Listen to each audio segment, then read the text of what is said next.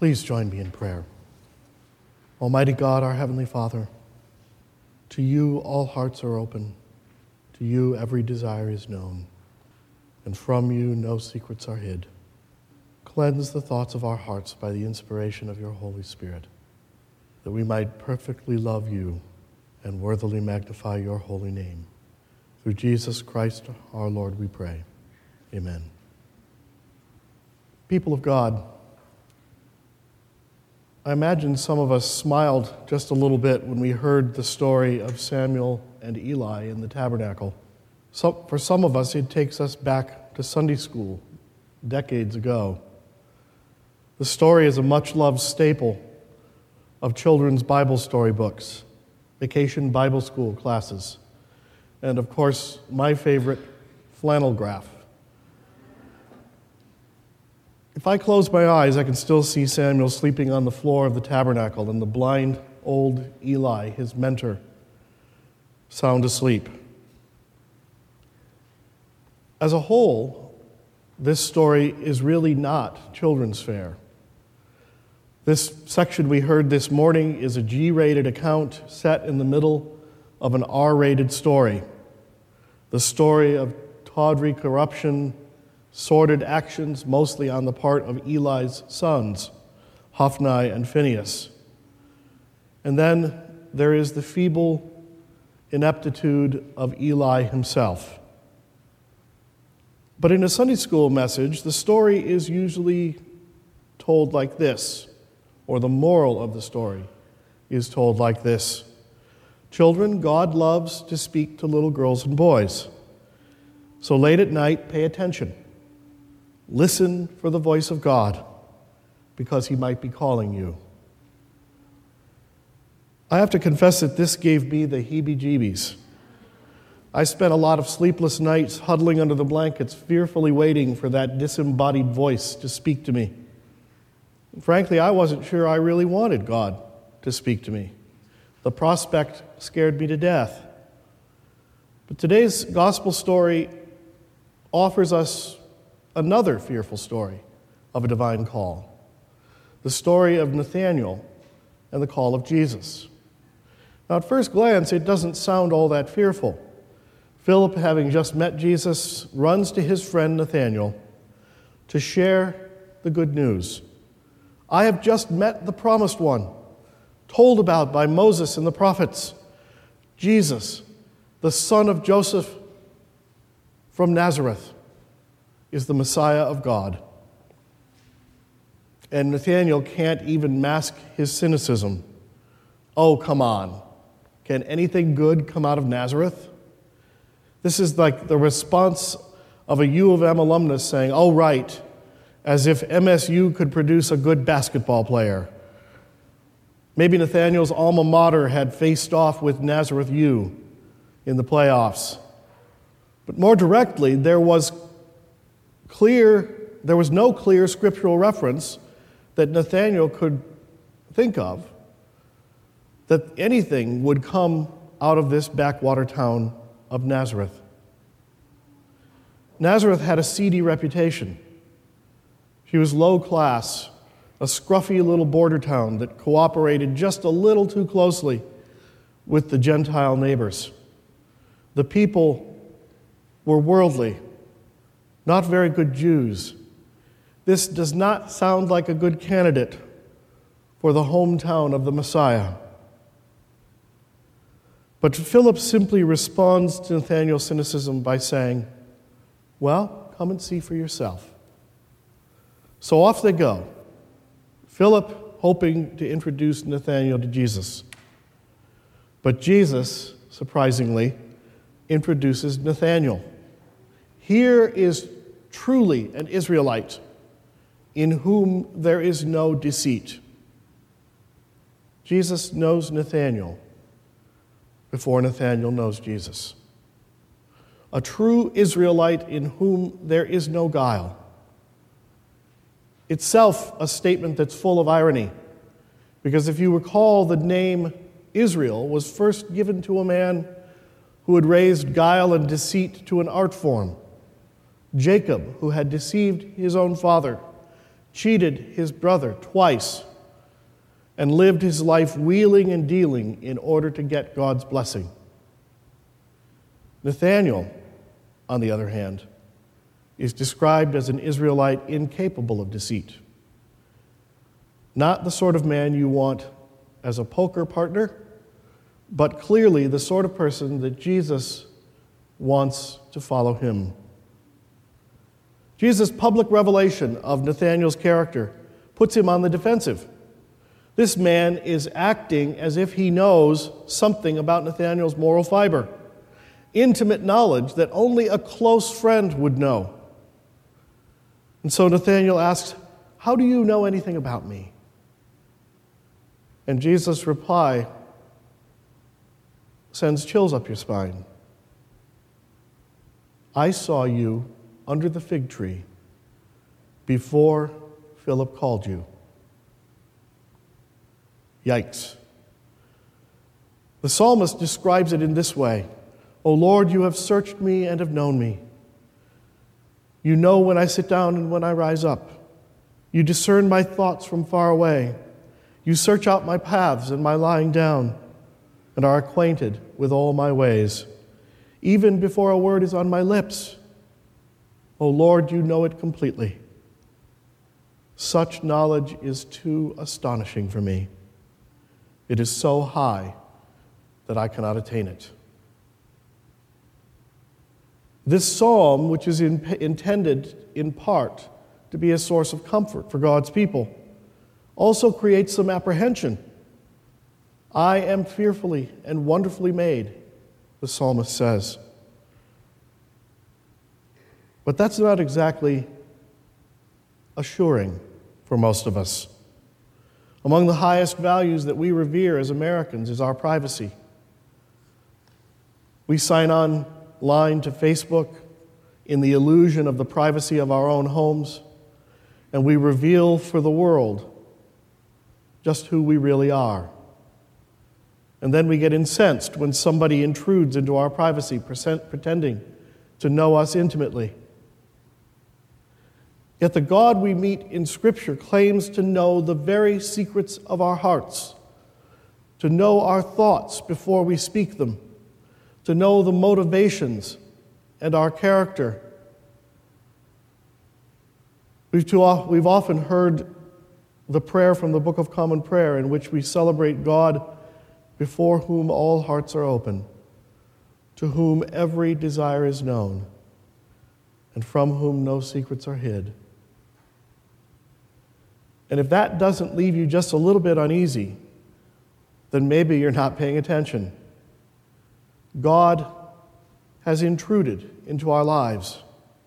Nathanael's privacy has been invaded by Jesus, who claims to know something that only God could know, which should come as no surprise to the reader of John's Gospel. For in the first half of this very chapter, Jesus is described as the inhuman flesh God who was from the very beginning, the divine Word. And Nathanael catches on very quickly. At this revelation of knowledge from Jesus, he cries out, "Rabbi, you are the Son of God. You are the true King of Israel." And when he makes this confession, Jesus says, "Just wait. You'll see far more than this. You will see heaven opened and the angels of God ascending and descending upon the Son of Man."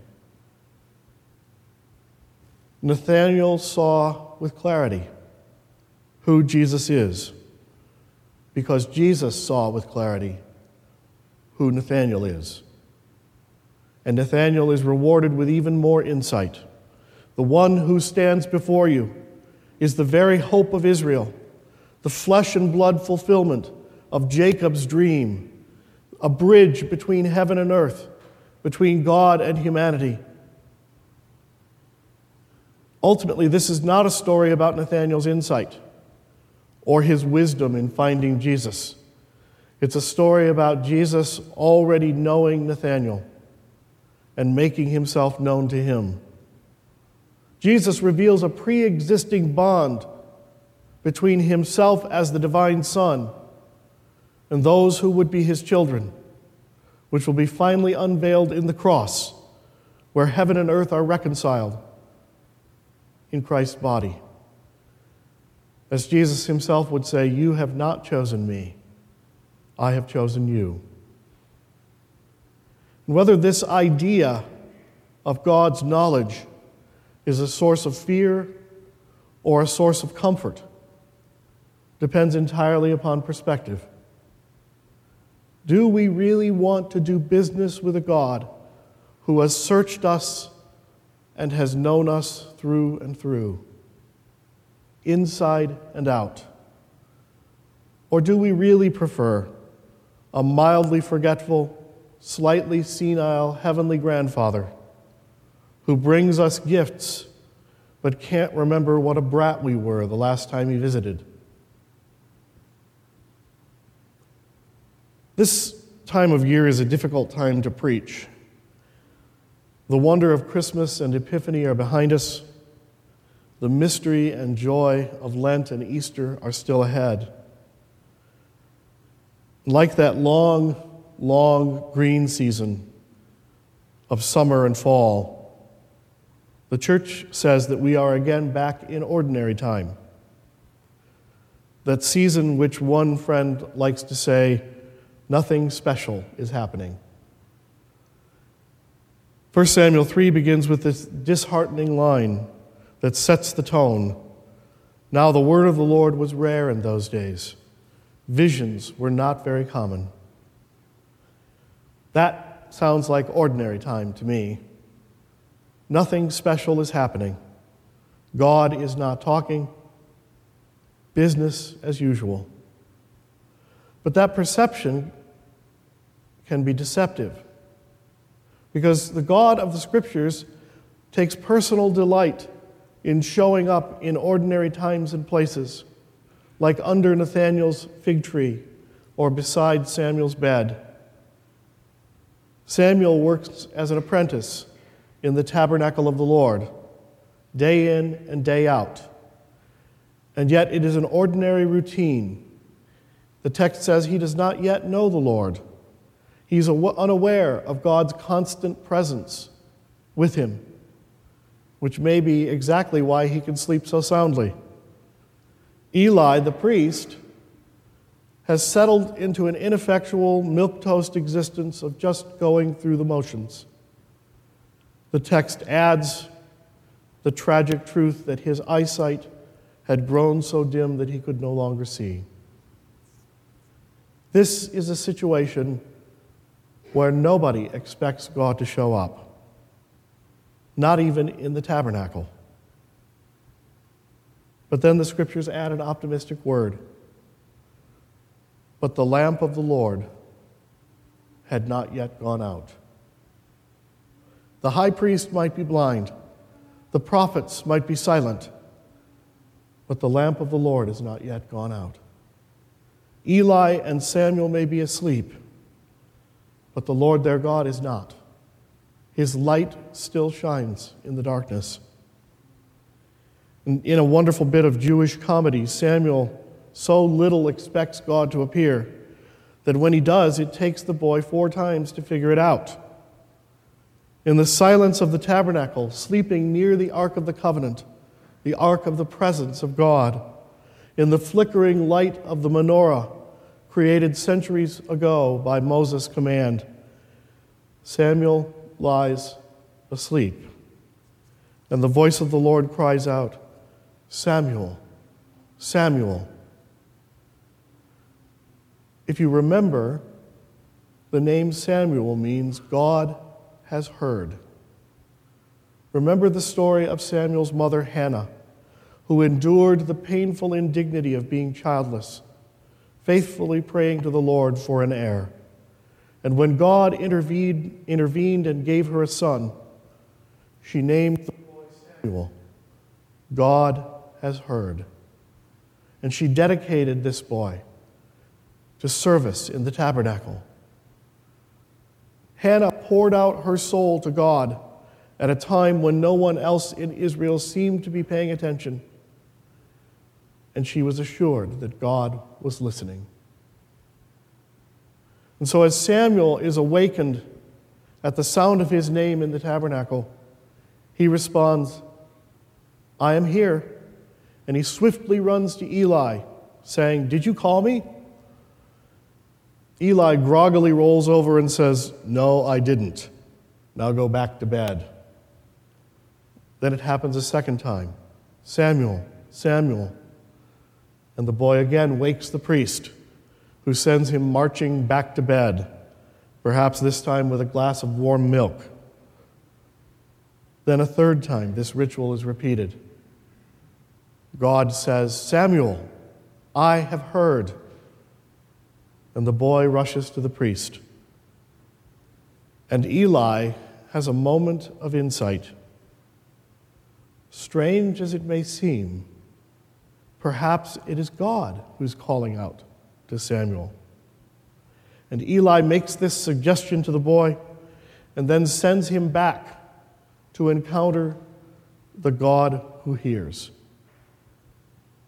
What surprises me about this story is the response, or the lack of response, from Eli, the priest. He's just considered the possibility, the rare and strange possibility, that God, who has seemed absent for so long, might actually be present in the tabernacle, visiting his people.